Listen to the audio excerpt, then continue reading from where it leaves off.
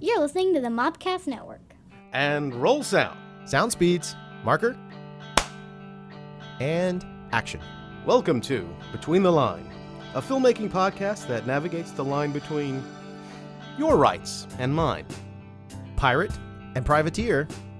Success and... We're your hosts. I'm Drew Hall, and with me today, as always, is Horst Rubin. Hello, everybody. How you doing, buddy? Yeah, I'm pretty good. I'm getting over a cold, so if I cough or if you hear any phlegmy stuff happening, I apologize ahead of time. I think we'll cut out I'll just cut the coughs out. Leave one in, I think I left one in, because Alex, in the Alex Funky interview, he coughed a couple times, and I left one in. Yeah, it adds flavor, adds some organic nature to the podcast. It makes it real. So as we get started, let's take a big swig of... Fosco coffee. As Stone Cold says, take a big swig for the drinking man.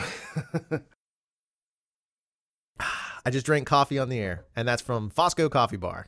Fosco who provides us with delicious coffee. Keeps us jacked with caffeine. Yeah, I think it's a light roast today, which means we're probably a little more leaded than normal. Yeah, but it is good coffee. We say that every week. I mean it every week. I don't know if you do, but I know I mean it every week. It's fantastic. Yeah, and so Drew.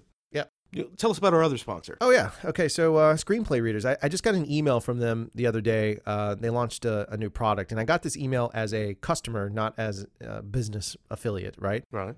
So they launched a new product called the Script Hub, which is kind of like the Blacklist sort of vibe to it. So anytime you get coverage through them, you can list a script on the Script Hub, and you can post whatever you want, whether it's a log line or you want to go all the way into the coverage notes or whatever you want to do. And so the fun part of it is, since we have this 10% off, it's a nice way to get your script up there and have it potentially looked at by producers and other industry folk, if you will. So our standard thing has always been Between the Line. If you enter that in the coupon code upon checkout from Screenplay Readers, then you get 10% off your total order. But now, because of this new thing, not only do you get the 10% off your order, it will kind of allow you to jump in and use the Script Hub to post your script and get feedback, or have it picked up potentially. I mean, that's the dream, right? Right. But it allows you to put it out there and make it more accessible. So I just wanted to share that. That's our plug for those guys that sponsor us. But it's also a matter of, it's really pretty interesting and kind of a cool idea to reach out and give that option. Very cool, actually. I've been reading a little bit more about the Blacklist, not the TV show, the internet screenwriting service. But I find it interesting that our sponsors are doing that. I think that competition is always good, and I think having this kind of alternate service to that might lead to some interesting things for people who aren't, who are trying to get to that next level, who might not necessarily right away be up on the Blacklist. Well, the other thing too, though, is, look, the truth of it is, talk to any writer. Sometimes coverage is fantastic. Yeah. Right. And for us, we have a trusted source we like to go to, but I still have other people that read my stuff outside of them. But the reality is, sometimes the coverage is, it changes the entire way you look at the script, and someone read it with fresh eyes that has no memory of it, no knowledge of it. The other side of this too is, sometimes scripts with not the best coverage end up, it may be that it's written well, formatted properly, and all that stuff's a golden, but it may not be, well, this story seems like this, but it comes down to the pitch, or a producer realizing, or a director realizing, or whoever kind of realizing there's something more to it than that, and then they carry it into the next phase. So it depends who your champion is sometimes. Yeah, it's all about having a champion. So find your champion on Script Hub. Yeah, there you go. That's a good plug. Look at that. Hey, look at that. They should pay us for that. Yeah. Oh, which kind of goes in with a champion. Yeah. We can champion a cause here. Today's episode. Yeah. What we kind of wanted to just spend a little bit of time. I had looked at some statistics at the end of the year, just out of curiosity. As a business owner, it's part of my job to look at the market and see where things are. And one of the ones I always kind of just look at the trends on is what is going on in the world of piracy. And just to be clear, to set a framework for what we're talking about, we're certainly not talking about guys with patches. They could have patches. They could. Okay. We're not talking about Blackbeard. Yeah. We're talking about film piracy specifically. So there are lots of issues about, music piracy, and lots of issues about software piracy. And while obviously similar, I think today we should really focus on film piracy, because that's what we know about the most. Well, and I think we've been subjected to it on both sides. Like we've talked about that, and we'll go through that. But the other angle of that for me as an owner is I can approach it from a product owner, and having your product drop, and somebody messed up in distribution, and I know that because they released it earlier than the rest of the shows, and everything should drop day of date. So that happened, and then because the piracy leaked a week earlier than the other drops, than the retail and everything else, it gave the opportunity to any buzz we could have had of someone compulsively buying or picking up the movie or having an organic experience of finding the film was put into a position of, I can just pull it down off whatever BitTorrent site or whatever site they use to kind of go that way. Well, so what to you is piracy? Like, what is your definition of piracy in one or two sentences? I don't know if I can do it one or two because I have to fight the justifications. No, just I mean, like we say taking the word piracy. Content that's not yours. That's my that you did not pay for. Okay, that's my definition. So not paying for, in this case, we're talking about films. So not paying for films that you should pay for. And I don't care what time period. Yeah, regardless of time period. You don't care if it's old or whatever. Hey, sometimes that's the gold. And I come from the VHS days. Yeah. So I come from the mouse used to have certain movies come out and they would put them in mausoleum and you wouldn't be able to get, Cinderella for a while. And it would made it. I come from that day. So that was part of the thing is sometimes you just can't find the movie and you're on the eternal hunt. Yeah. So all that begs the question, from what you just said, I think. Actually, I know what your stance is on piracy. I know what mine is. So we don't want people to look at us and say, you guys are hypocrites. Have you ever pirated? I have. I'm subject to it myself. Yeah. I've done it. Yeah. So why did you pirate? All right. Well, look, I have two. Yeah. Right. And the two that I made the mistake on and of doing this is just being selfish, which is what it really comes down to me. Is it's a completely selfish act. Mm-hmm. Back in the it would have been the early 2000s. I think there was a show on BBC. There was a show on the BBC called Spooks, which was a spy-driven thing about MI5. And in the States, it later got retitled MI5. But at the time, you couldn't watch it. And I've always found the BBC to be like educationally, like visually, they push the boundaries. And I love spy stuff, so I'm all in. So I started pulling down episodes of that because I couldn't physically watch it in the United States. It did not exist. There was no BBC America. There was no MI5, which later came on A&E, I think. It wasn't getting played in the States, so I pulled it down and would download via torrents or whatever it was at the time. I would pull it down and watch episodes of that. And Netflix didn't have the library it had. Yeah. At the time, Netflix streaming didn't even exist. It was only DVDs. So yeah, I mean, I pulled down Netflix and I pulled down another fairly big movie, not on purpose. I accidentally, but it's still, everyone can say, everybody can say that. I was trying to get something for I thought I had found a riff track thing that I wanted to listen to. And it was the actual. And it was the actual movie. And of course I got a cease and desist letter.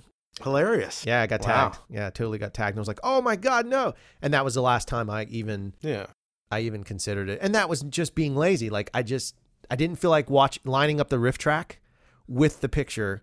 And I thought I was just downloading the riff track. Because like, oh, well, this way I can do it. It was just stupid laziness. And now I went back and bought the riff track 3 times. Just the same one. To assuage your own guilt. Yeah, nice. And that's a common argument when people argue, why piracy is okay, is what you just said. And we'll get into that in a little bit. I too have pirated. And it's a similar situation. The other one you hear a lot is poor.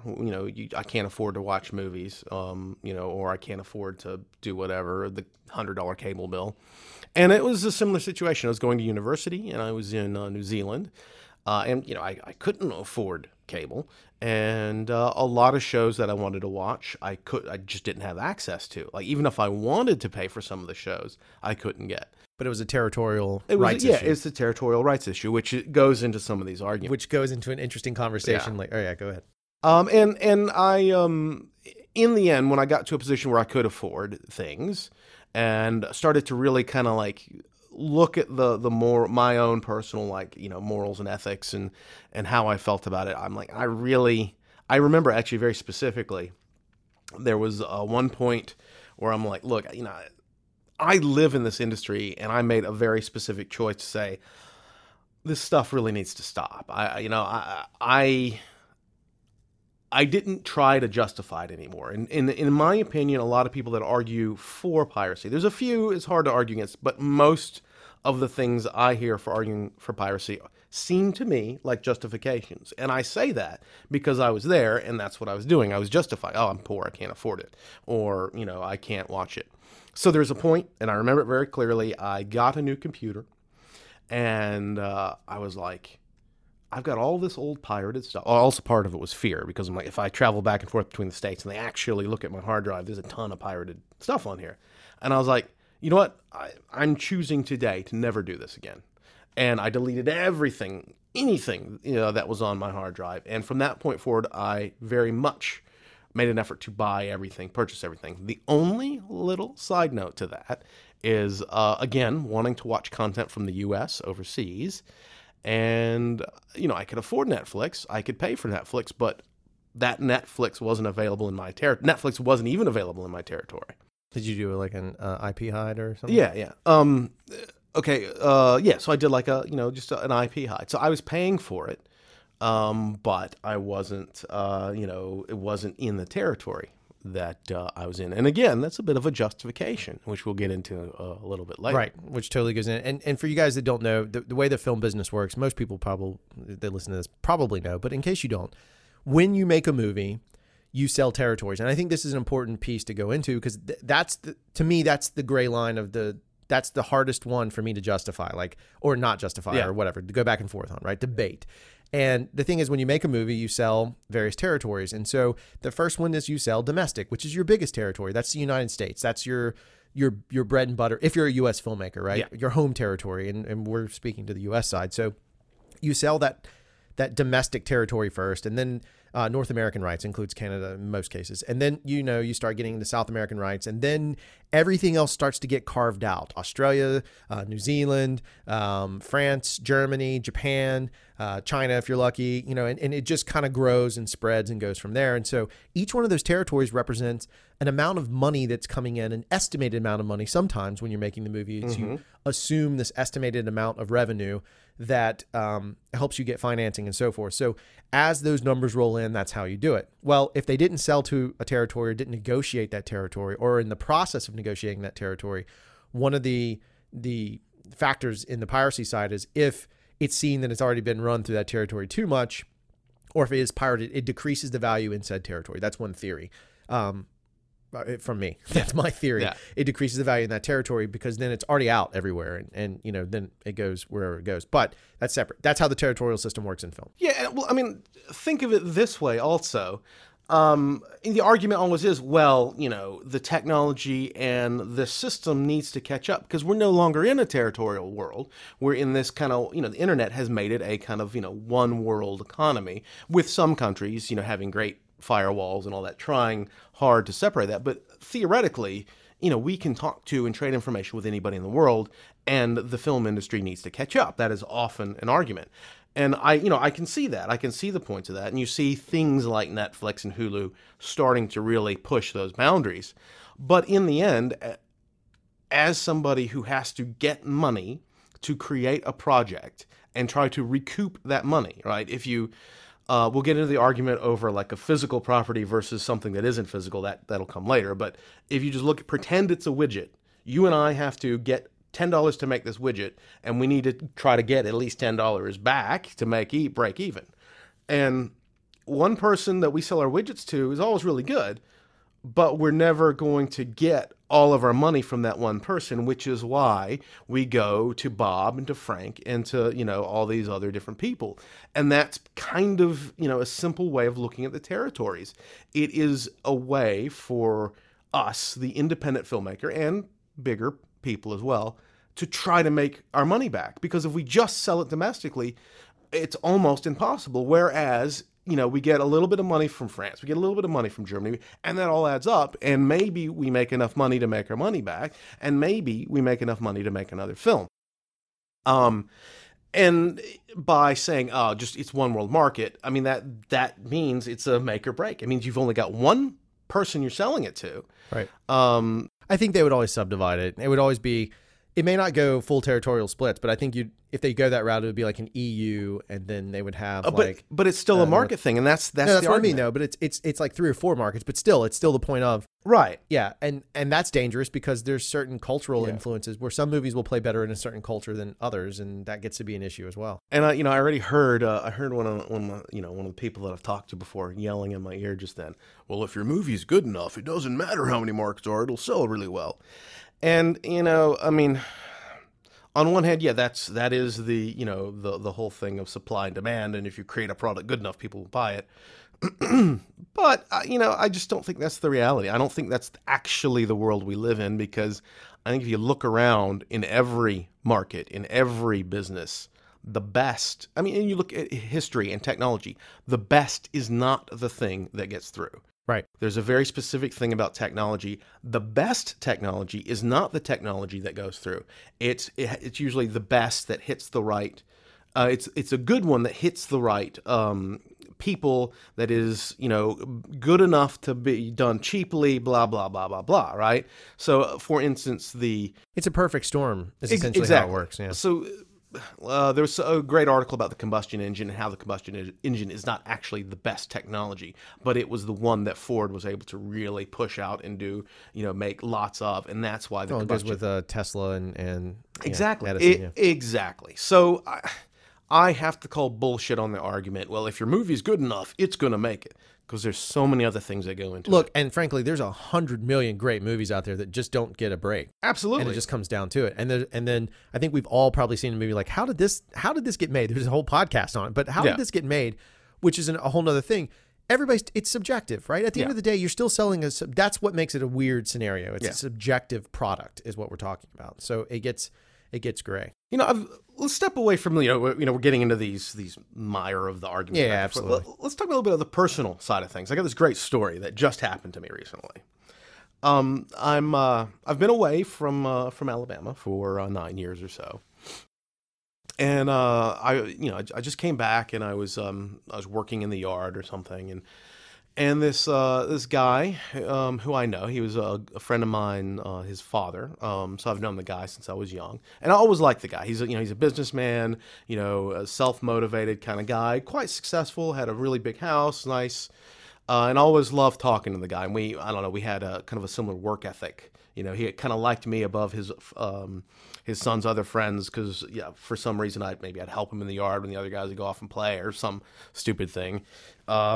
Anyway, so we were talking, and he's having a rough time of it.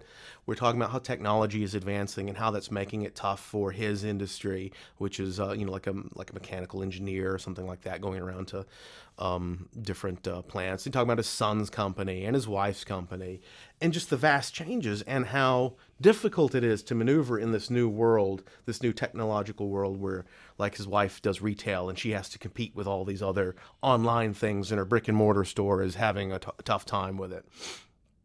And then we move on, and he knows I'm in the film industry. He's known it for a while, and we're talking, and he kind of casually mentions that he saw, some film recently with his grandchildren and his son, and he's like, yeah, and my son, there's this website, and he gets all the latest movies for free. He just watches them on this website for free, and even if they're in the theaters, he still watches them for free. And he goes, I know that's probably not right, but I mean, it's great, and it hit me, and I think it maybe hit him at the same time, right? That he's talking about my business, right? And we just talked about this in his business and how it's hurting him.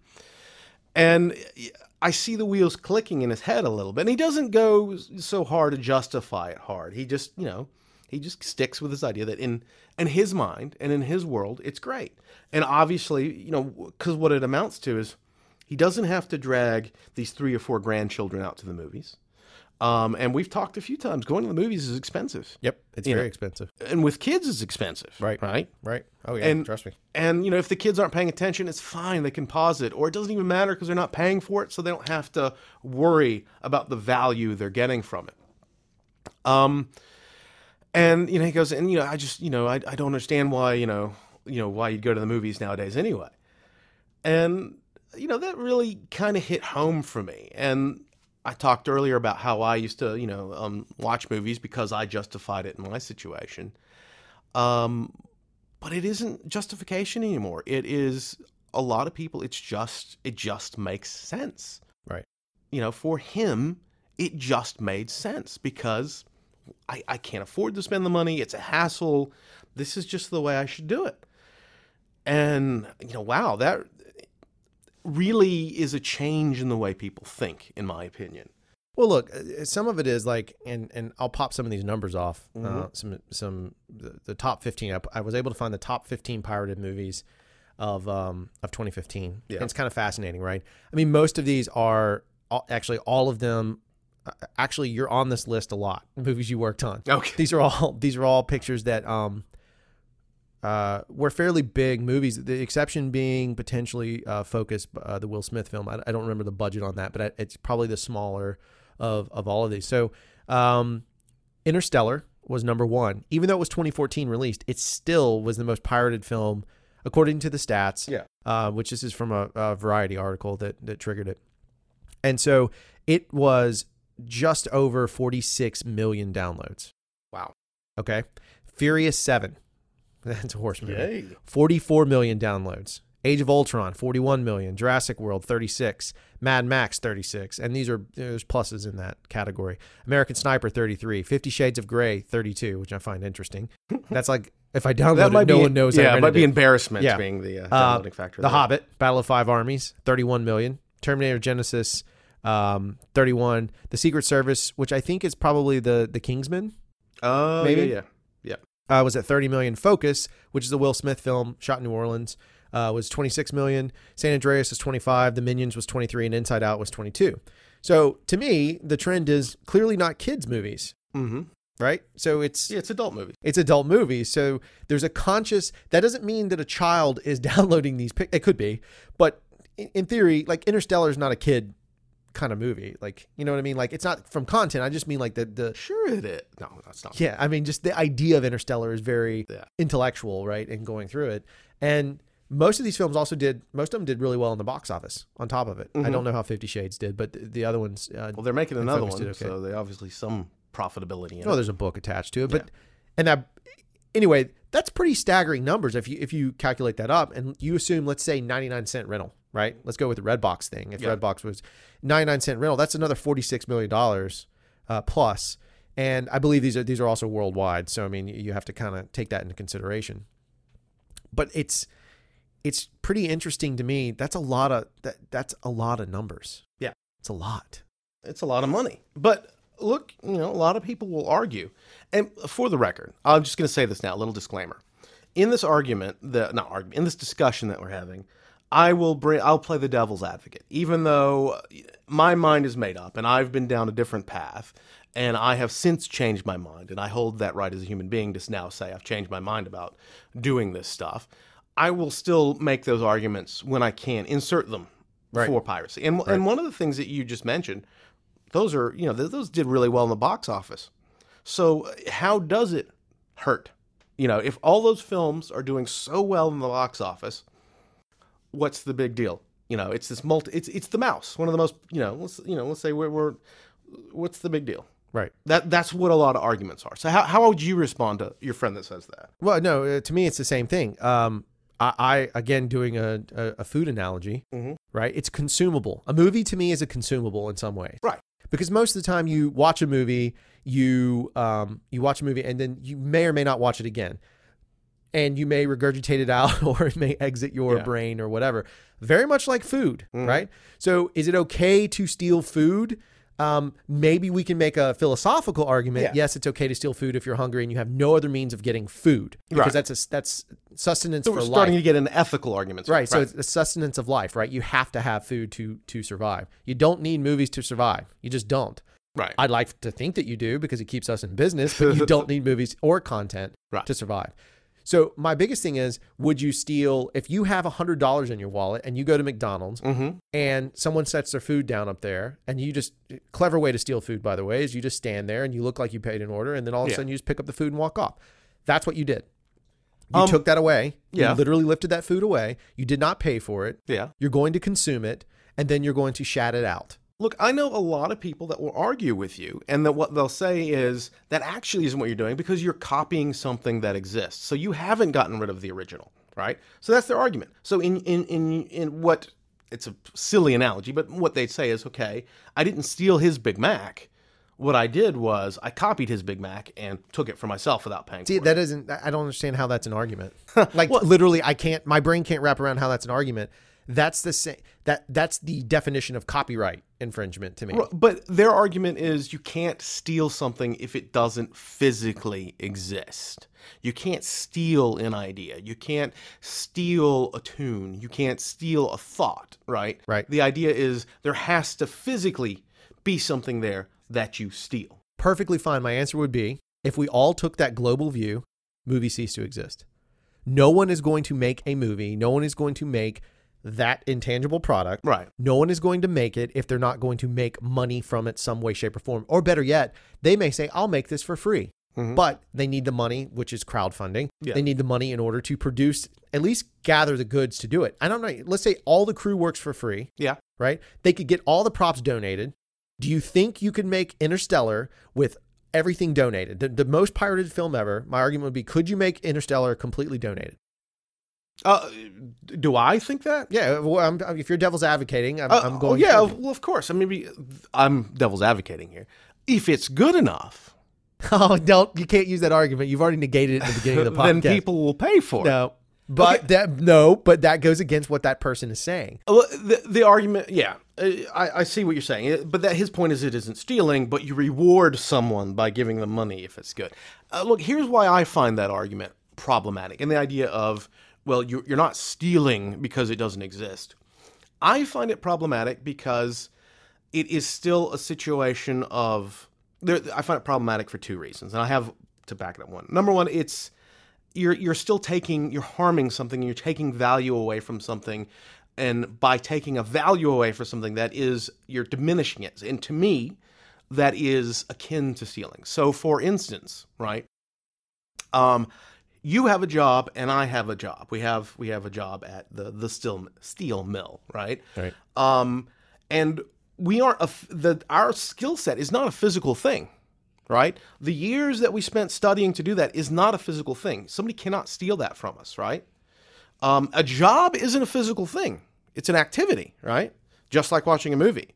Now, if Joe Blow comes in, who didn't spend these years doing it, but he's fancy and he's smart and he's a good talker and, threatens the boss or whatever he does, and he takes our job from us, by whatever means necessary. And this, if we're making it illegal, let's say he, threatens the owner of the company. Right. Blackmails us in, extorts us in, whatever he does. And he takes my job. I damn sure going to feel like he's stealing my job, even though there's nothing physical there, right? Things that take value away from human beings, to me, are theft. Now, the second argument for that, and this one is a little funny, is this idea of, well, if it's good enough, people reward it.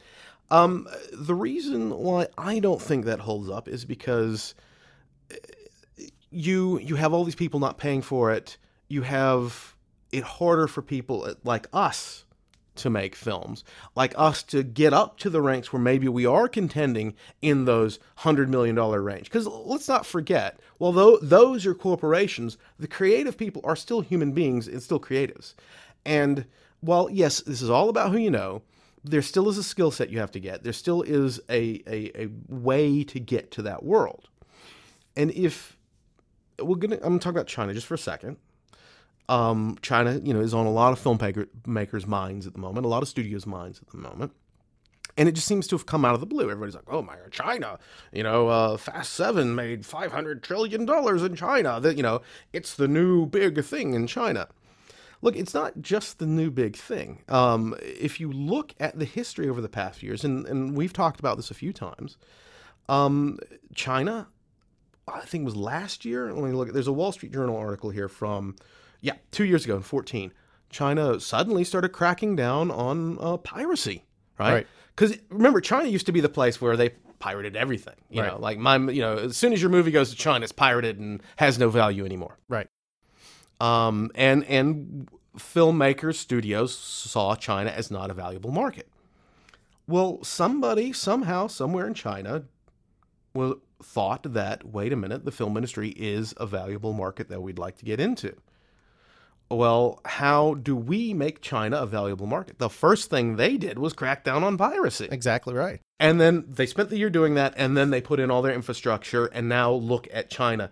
Literally, it's almost as big as the U.S. in the course of 2 years. Right.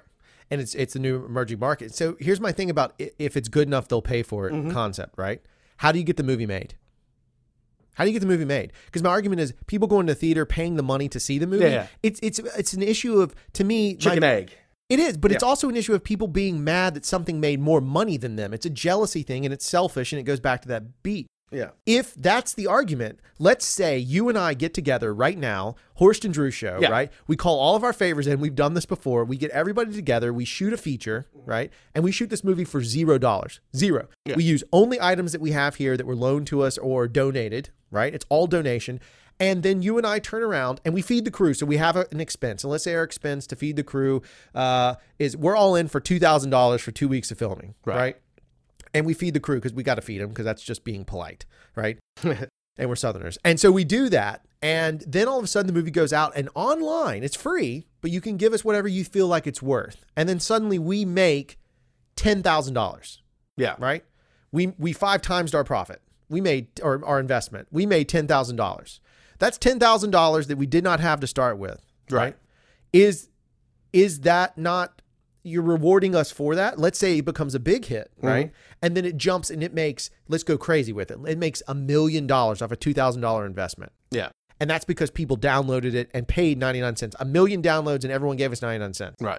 They're rewarding us for that. We put the investment in to do that, correct? Yeah. That's the same thing as making a movie on any platform. Yeah. So they come along and they create Interstellar, we'll use it. I don't know what the production budget was. I'm sure it was over 100 million. So they front $100 million. They front it. They, like a loan, they put up the money to make this product because they believe in the storyline and they believe it will do well. They put up the money, they put up the advertising, they put up the P&A money, they put up everything behind it. And the reward for them in putting up that money is that audiences do like it and audiences then invest in it and audiences do click download and buy and do all that stuff, from iTunes or whatever, and buy physical copies. The physical copies get ripped. That's one of the ways they get ripped, right? And so they get ripped, and we have a great example of a physical copy getting ripped and leaking on the internet. So that is stealing because it was a physical copy. They pulled the information off of that. They're paying back. But the physical copy's still there. The physical copy's still there, but it is a copy of the physical copy. I know. It's the valuation thing. And that's why I don't necessarily agree with either one of those arguments. But I'm going to put this to you, though. There is, I think, a positive side to piracy. And it's the argument that we kind of skirted around a little bit. The world always moves on, right? Things always advance. Technology always advances. And as technology advances, industries fall behind. And if they fall too far behind, the industry goes under. Music industry. If you look at other, past industries like in history that have gone away because of technology. I mean, we don't have, horse and carriage anymore because technology has taken over, blah, blah. So one thing that I will look at is because of this world that we live in and the internet and exchange of information is so easy. And to me, that's actually what a lot of it comes down to for the casual person. You have some people that are, very staunch about making sure that piracy is okay. And then I think probably 90% of people is just because it's easy, like my friend. It's lazy. Right. Yeah, absolutely. Yeah. But the technology, it has forced this industry to change. And I honestly believe that Netflix, Hulu, now Amazon, and all these things that are becoming so prevalent. I mean, just in the past couple of years. Well, the argument I have is you're kind of leaning into subscriptional versus transactional. Transactional is anything you pay a single time usage for or buy it, right? That's transactional. Subscription is Netflix, Amazon Prime, Hulu, all subscriptional, right? It does make it easier. Absolutely. And it's actually an anti-piracy maneuver, in my opinion. It is. Right. And that's my point, is that was, and this is the argument that a lot of people make, is that well, the industry needs to catch up. I have a lot of people that have a certain political view that has a lot to do with liberty. And, they don't like more laws. Like, they're like piracy, I don't want to have more laws. And I agree with a lot of them, all the, like the shutting down the internet's ability to be free and people controlling the internet. There were a lot of things in the past few years where, the government tried to regulate the internet, and a lot of my libertarian friends were against it, and I was against a lot of that stuff as well. But a lot of that was coming from this anti-piracy thing, a lot of, pressure to put these things in place. So an argument is battling piracy shouldn't be applying more laws. Battling piracy should be the industry catching up or dying, right? And to me, Netflix is a reaction to that. Hulu is, and what Netflix just recently at Sundance, right? Oh yeah, they swept the room. Yeah, they started out buying all the studios, and they have this surge of power. So for me, while I am hurt by piracy because of the industry I'm in, I can take a step back and say, well, this is one of the consequences is.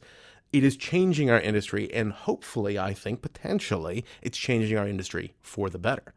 Yeah, it gets into a gray area of crowdfunding scenarios, right? So you put out something, you put it out, and you use that as an evaluation tool to see if someone would buy a product. So like you drop it, and you're like, oh, well, look, no one bought the product. Yeah. So a really great idea from a very talented writer, filmmaker or whatever, is sitting on a shelf somewhere because it didn't get the crowdfunding status that it should have, which is arguably it comes into a PR game and a whole nother process, right? That we're learning as we evolve as filmmakers and creatives and businessmen. So then it negates a lot of that content down. So no one's taking the risk on new ideas, right? Agreed. No one's taking the risk on doing that. And we see that trend kind of occurring as they're going with the safety. We were talking about it earlier. There's like a lot of remakes, and we're all familiar with remakes. But the interesting thing, if we look at the piracy list, just real quick. Yeah. That list is fascinating to me because I got to pull it back up because I stupidly closed it. But all right, so that's fascinating to me. Let's talk about, and they could be based on a book, but again, somewhat of an original idea. Interstellar, original idea. Furious 7, not, right? So that's one. Age of Ultron is based on comics, so no. Jurassic World's based on, is a sequel to the books, right? Yeah. But I would call it a slightly original idea. Mad Max was based on an original idea, and technically I'll give a sequel. I think it's somewhat fair.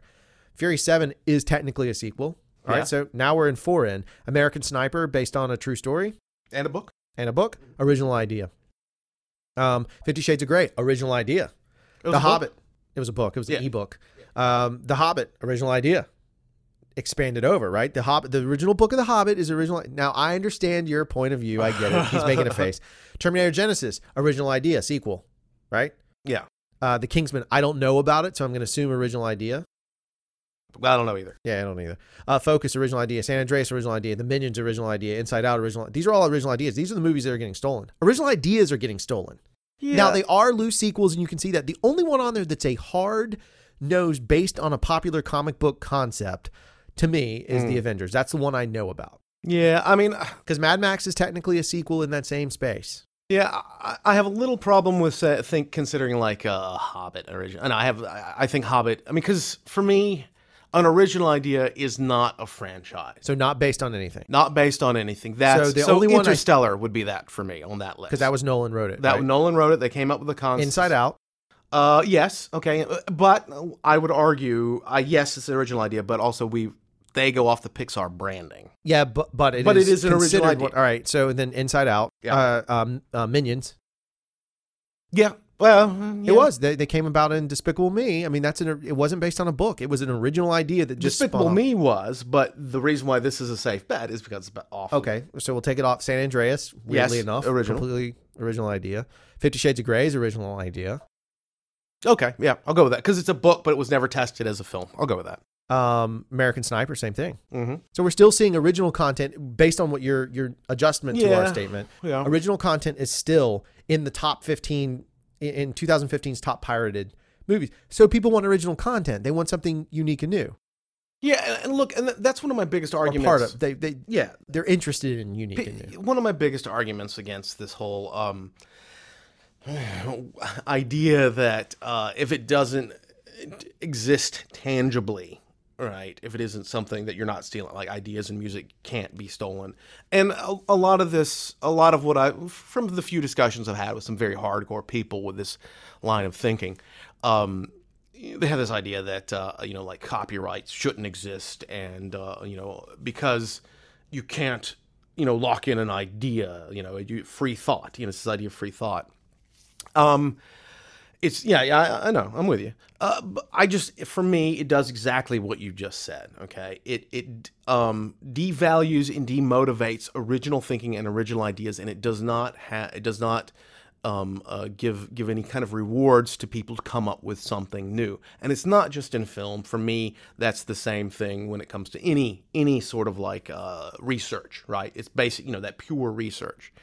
The argument where it comes from, or from the patent trolls, are from these outrageous things of like some company trying to copyright the human genome or put a patent on the human genome. Because most recently there was a trademark on the React videos. Yeah, the kids React. Someone tried to trademark that. Yeah, and it went terribly for them. The internet was like, "No, you can't do that." Yeah. And they rebutted. But and I see that, right? I see that. Okay, look, you should not be allowed to patent the human genome, right? Okay, yeah, cool. I get that, but that is not the same thing as putting value on ideas, right?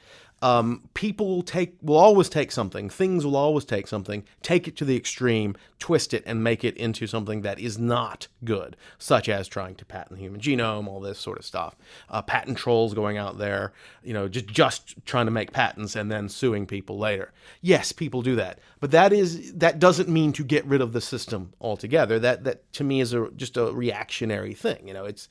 It doesn't help our society in any way. And I think to help our society in this world, you want to motivate people to come up with original things, not just in, science and stuff, but in our world too, in creativity.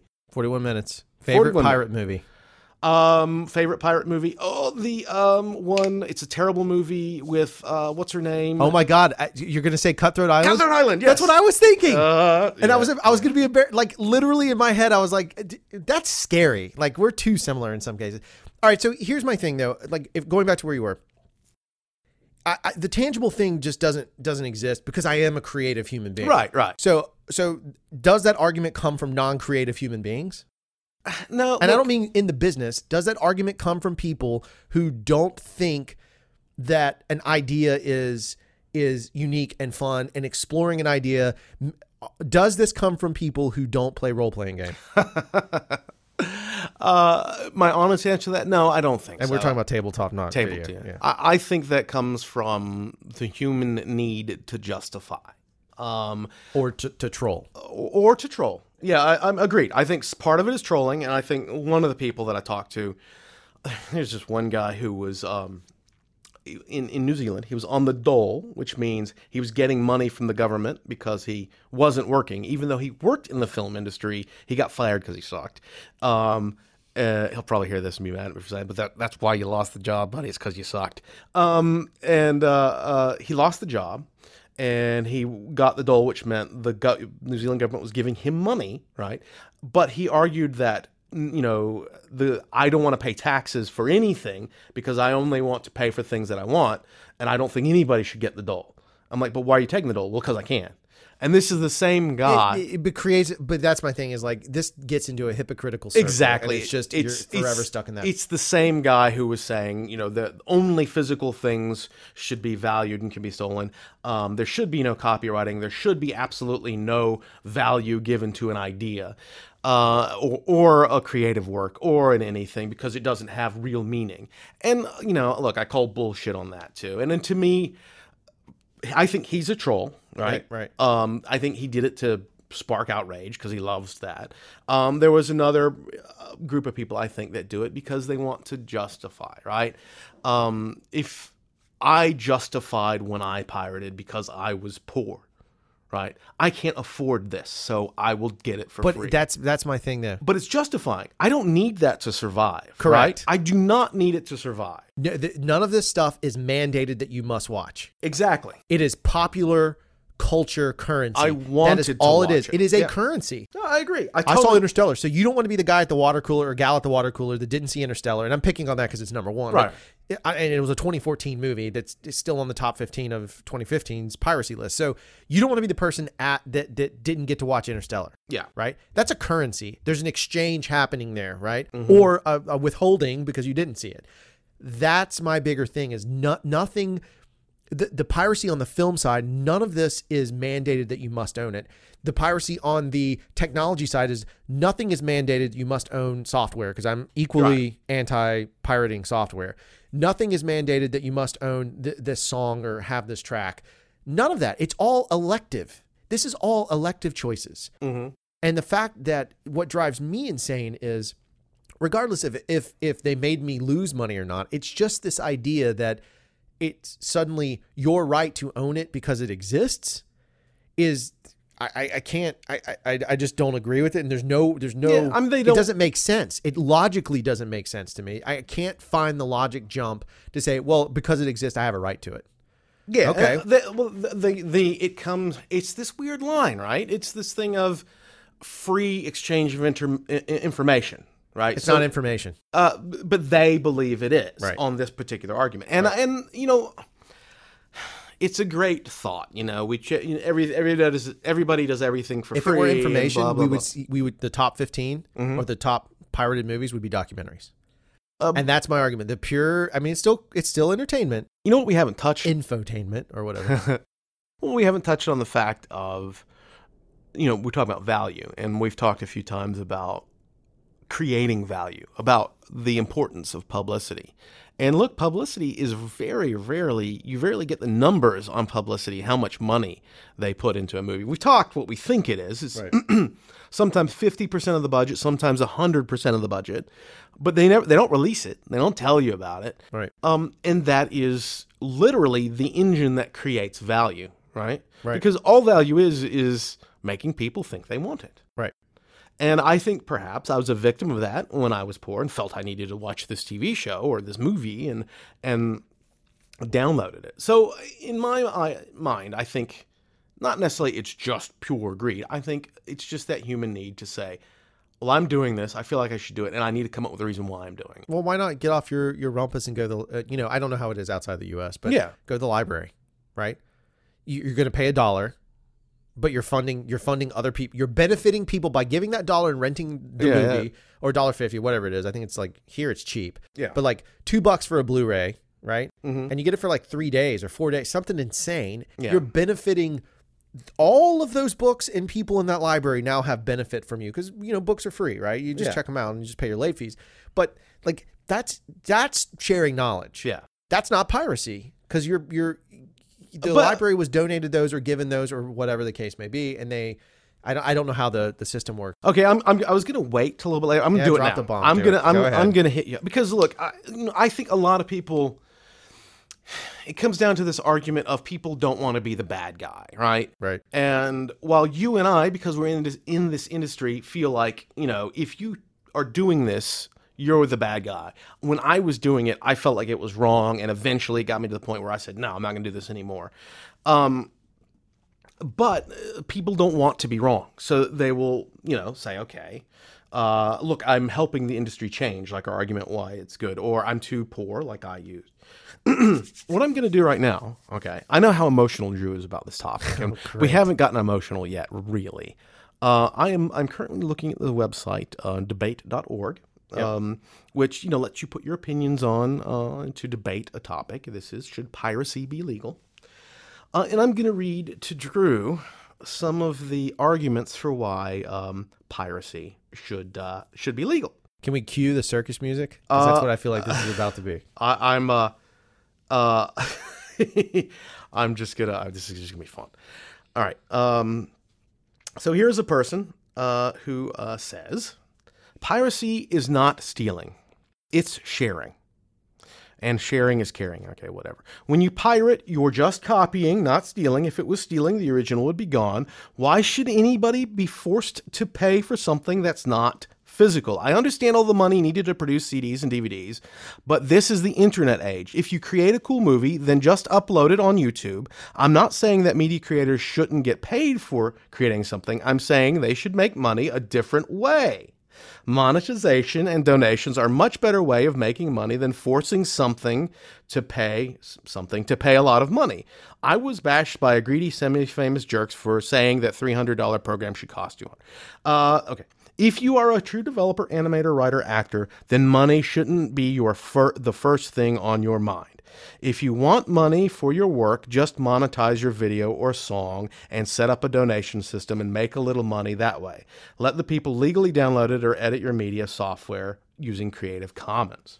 Here's my rebuttal. Mm-hmm. Clearly, this individual has no idea the amount of effort that goes into creating anything.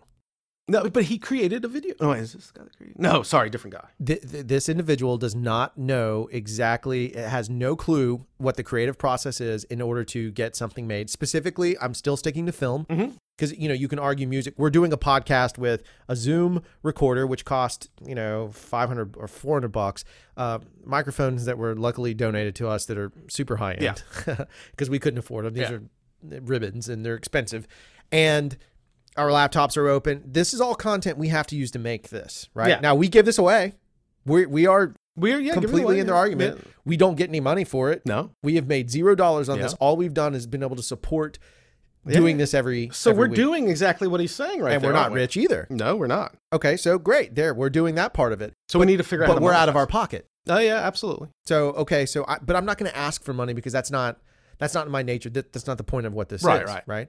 So I still go down to, they clearly don't value being entertained. To them, the value of being entertained, they don't look at it in this way. And it's a simple breakdown for me. I equate going to see a movie for, if I'm just going to say non-babysitter version, me and my wife, $8 a head, right? $16. We watch let's say a 2-hour movie or 90 minutes is standard, but let's say a 2-hour movie. So for $4 an hour per person. Yeah. Was I entertained for $4 an hour? That's how I equate it because that's what I just spent. And if I was entertained for $4 an hour, yes. Okay. On a video game side, right? Yeah. You buy a video game for $60. Yeah. If, let's use the $4 scenario. Put 100 hours in that thing, easy. There you go. Well, so it negates itself right there. So they don't value, to them, there's no value in entertainment. There's no value in it. And their argument is, well, if it was entertaining, I would pay. Garbage. No, you wouldn't. This is what I'm giving away. I said, I agree with you on the piracy. I'm just going to respond to this guy in case for some reason he happens to listen to this. So he says, if you are a true developer, animator, writer, actor, then money shouldn't be the first thing on your mind. Well, douchebag, if money shouldn't be the first things on our mind, then f***ing pay for it, asshole. Sorry. Okay. Maybe I'm the one getting emotional, not you. Yeah. Okay. All right. Let me find another good one. Is there anything you want to talk about while? No. I mean, it just goes back to what I was saying. It's like the reality of the situation is it's all we do is sell value for value exchange. Right. And that's what the creative property business is. Intellectual property business is selling value for value exchange. Do you find this valuable? Yes or no? That's it. The same argument is, are seeing movies a gamble? Yes, they are. Because you are gambling your money on whether or not you will be entertained. That is the currency you receive. What you receive when you place those, you're playing blackjack, right? And if you beat the dealer, you are entertained and you are happy. That is what you're doing. That is it. And whether it costs you $5 or $100, it's how much you're willing to invest to find that entertainment value. That is it. That is all there is to it to me. It's a simple exchange. Okay. This guy touches on something we haven't quite keep talked saying about. guy. Okay, it could be. Don't say their name, but just in fairness, I prefer the word individual. This person, this gender-neutral person, thank you, will be, let's see, okay, yes, piracy should be legal. Piracy, remember this is from debate.org on, gonna hit them up because this is where we're getting it from. Debate.org on the question, should piracy be legal? Yes, piracy should be legal because maintenance of private distribution is arbitrarily regulated and is based on an unfounded assumption that piracy hurts those involved in production of the goods or services. Wait, don't say it. I saw you clenching. After all, who hasn't had friends over to watch a movie or decided to take a picture of non-sensitive artwork at the museum? Those who claim that piracy is stealing seem to overlook the point that that is they and their friends who get a benefit from the public display of the so-called pirated goods. Furthermore, it is not the case that pirating causes, say, the actors of a pirated film to suffer financially. If the said film is getting pirated, then isn't that the mark of demand? Didn't Radiohead, by allowing one of their albums to go, get you to decide to pay a price, thereby encouraging piracy, but didn't find their sales of the popularity sink as a result? Did they find their popularity to sink as a result? Piracy is just another form of non-monetized demand which has its own benefits of increasing product visibility. So this is the argument, that piracy is okay because it gets people to see your work, and isn't that good? Isn't that what you want as a creative? Okay, so here's the simple thing with Radiohead. As far as I know, they've only done that one time. And they haven't done it since. I'm not a Radiohead fan, so I can't completely regulate that statement. But as far as I know, they did it one time. It was great PR. Yeah. They paid for that PR. Yeah. That was PR. Their value was, whether we make money or not, it's free. We'll get attention. That's what the attention that they got was the currency they were willing to risk, that they invested in by creating an album that cost them however much it cost them to create the album, right? Yeah. They spent that money in that capacity, right? Right. They bought it. They bought from this knuckle turd. Yeah. They basically bought from him his attention to promote their album. Yeah. They paid him to promote their album, right? It's the promotion thing, yeah. It goes right back to it. They paid him. So there's a value for value exchange right then and there. Done. Yeah. Right? It's not a clean break. As far as the crew side of it goes, which is the one thing I think is always funny, they always want to talk about the actor. Yes, the actor does benefit. Actors get residuals from films, right? Yeah. So the big name actor that got $2 million on a picture, great. Their cost of living is whatever they've decided to set their cost of living is. But let's go to the between the liners where we live. Yes, Let's sir. talk about that. Let's talk about an actor who is able to survive to their next job, if they're lucky, off the residual checks. Those residual checks are what make or break their career. Right. It's not them being seen as much. It's important and Right. it's part of it, right? But it's also what keeps them alive. It is their job, and it floats them to the next job so that they can continue to prosper. Crew side, yes, the crew gets paid up front, right? Below the line, typically, there might be some deals below the line that happen where there's points on the back end, but most of the points are reserved, at least my understanding in my world, is always the points are reserved for above the line, right? Correct. Let's talk about, I can give my personal example. I invest my own time, money, energy way more than I'm willing to commit. They don't ever see it, right? I put in more hours that are not regulated, right? That are not unionized, that are not termed. I put in extra time to, whether you want to call it social media and PR my own films. Yeah. I put in extra time in the edit bay. I put in extra time writing. I put in more time after I've been paid than I do when I'm making the movie. That's the reality of the situation. I only recoup that if the movie works. That's for me. So it's value for value exchange. I'm willing to risk to believe because I believe in the product enough, which is what he's saying, or it, to be gender neutral. Gender neutral. What the individual is saying is, I'm zeroing out. I'm putting it out there, and I'm taking a hit and putting it out. So I'm hoping that in return, they watch my movie, and then my movie helps me recoup the amount of time, energy, and life, which is the exchange I'm making. My living, breathing breaths and thoughts and energy. And the fact is, the day you were born, you were destined to die. Yes. So I am trading some of my time on this planet, in this universe, in this sphere for that. So there is a value for value exchange, and I recognize that value for value exchange. It's a simple debate to me. It just doesn't make any sense. For me, when you talk about the crew side, and well, look, they got paid. They got paid on that movie, yes. But the point isn't that, they got paid on that movie, so I can take it. I'm only affecting the higher ups. The point is you're affecting an entire economy, right? The idea that I'm not affecting the crew because they've already been paid on that movie, so I'm going to watch that movie. Well, if that movie doesn't do as well, and those people who make that movie don't do well, they're not going to invest as much money in the next movie and in the next movie. It is these small things that cripple entire business economies. I mean, you look at Detroit, you just go through the list. Okay, if I buy this one, Japanese car, I'm not going to kill the American, auto industry. Right, you're not. But over the course of 20 years, and look, part of it goes to that argument of the industry needs to catch up, and Netflix and all that. But my point is, by saying I only affect, I don't affect the crew because they've already been paid, and actors are overpaid anyway, and all this sort of stuff. On a very minute scale, okay, yeah, whatever. But on the bigger scale, you are going to affect those people. You are going to take money out of their pocket because you are killing the industry that feeds them. Right. And it's to me, it is that simple. In the same argument, though, right? Yeah. For free exchange of information Mm-hmm. and monetize it on YouTube, like they all say, great. Okay, so that means you have to watch an ad. It means you have to watch an ad. And you know why people love to cut the cord? Because they don't have to watch ads. Or there's a little button that shows up on the bottom of YouTube that says skip ad so they can skip past it. And people get mad, at least my circle of friends have talked about it. They get angry when they're forced to watch the 30-second commercial, or every time, like I watched something on Hulu. No, I watched The Expanse on Sci-Fi Channel, right? Yeah. And I pay for Xfinity, so I log in and do the whole thing and run it the right way.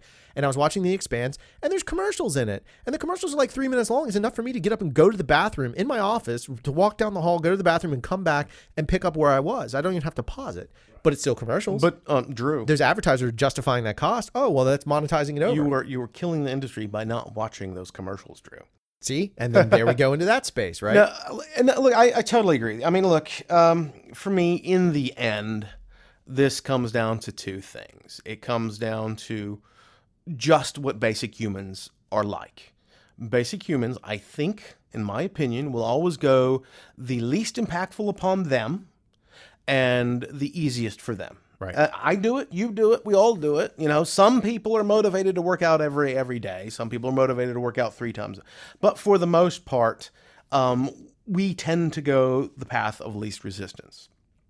And to a certain degree, the industry needs to figure out ways to know that this is just the world we're going to live. We're not going to stop piracy, and we can wag our fingers at everybody. We can say, you shouldn't steal. It's like stealing money from a baby, or whatever it is that we say. And most people are going to roll their eyes and say whatever. So on a certain extent, I think we need to educate people and let them know, actually, you are affecting us. Right. So please keep that in mind when you download something for free. I do think that we in the industry need to figure out ways to, quote unquote, monetize it. I find that argument to be silly because isn't that kind of what it was before? Monetizing. Yeah, it is monetized. It's just changing the paradigm. Okay. But I mean, all these other arguments, to me, it's justifying something, right? It's justifying something that I think most people know isn't right. It's easy and they're not going to get in trouble. So they're going to assuage their conscience by doing it. There's probably a few people that actually believe it. But, cool. They actually believe it's okay for them to do that. That's fine. Whatever. But in my opinion, most people have a feeling that it's not quite right. And what we need to do in this industry, in my opinion, is take away that laziness factor and make it easy for them to give us money for this product. Right. Make them want us to give money for this product. It's happening through VOD. It's happening. I agree. And the right kind of advertising. And theaters are trying to make it an experience. That's why we've seen the upsurgence of 3D in the theaters. And whether you like it or not, that's part of what the industry's doing. You keep it because it's here. Yeah. No, I mean, to kind of close out on my ending thoughts, you stole a little bit of my thunder. My point is, if you want to get butts in seats, make theatrical experience relevant again, right? Yeah, absolutely. Whether it's 3D or riskier films going into the theater, like, non-safe, new ideas, something that's you must see in the theaters, making that experience. I think more access to VOD channels is an important one. And we have some really cool ones, VHX, Vimeo. These are all new ones, right? YouTube now allows you to rent on YouTube, or it's been that way for a little while, but there's other product lines that have come along to introduce us into this space and make it accessible. So it's there. All you do is type it in and search. Yeah. It's just leaving off the word torrent or rapid share or whatever the other thing is, free, leaving off the certain words to say, I'm going to make the commitment to do that, because how it does affect the crew line and the status across the board indie guys, right? Yeah. And gals that are working in the business that start out on smaller shows, need those smaller shows in order to build the resume, to get enough of the resume. Not all these people are overnight successes, as we've talked about on the show, which is the very point of Between the Line, is that it's not all overnight successes. Everyone has worked hard to get there, and they've climbed this ladder to get there by doing these smaller films. If those smaller films get pirated, then the filmmakers don't see any reward, and therefore the film doesn't get the exposure that it needs to push it to the next level. Because the way the business does work is if the film is not a success financially, chances are it won't be a success. That creative team can't be a success going forward. Right. So then it creates a bigger risk paradigm between them, or disparity between them. So the risk is even more. It's a bigger risk. It's already a risk, but now it's even a bigger risk because we don't know if they can do it. That's where I am. Yeah. That's the world we live in, right? And it's the reality of the situation. If you hate reality shows are part of the response to piracy. That's correct. Absolutely, because it's a cheap, easy thing to do. Or stop watching. Yeah. Stop watching the movies. If you literally want to see free content, just stop watching movies and television altogether. Yeah, or look, if you want to give to artists, if you think it's important, if you've ever been screwed by the internet taking away from your brick and mortar store, then next time you want to watch a movie, click on just pay for an independent film. Right. Say, I'm going to take this one little step towards, helping an industry, towards making an industry stay creative, making an industry stay fresh. Go pay for an independent. Here's an idea. If you liked a movie, I don't care what the actor level was in it, write a check. You can find their address and mail them to their fan club. Mail, there you go. Literally mail them a check for $1, $100 and say, hey, I pirated your movie, but I liked it. So here's $1. Yeah. Done. Problem solved, right? It's going to cost you more to send the damn thing than anything else. All right. So I'm all riled up and we have a conference call. So let's kind of close things out here. Yeah. So, as always, stay frosty, stay sharp. Don't steal, please.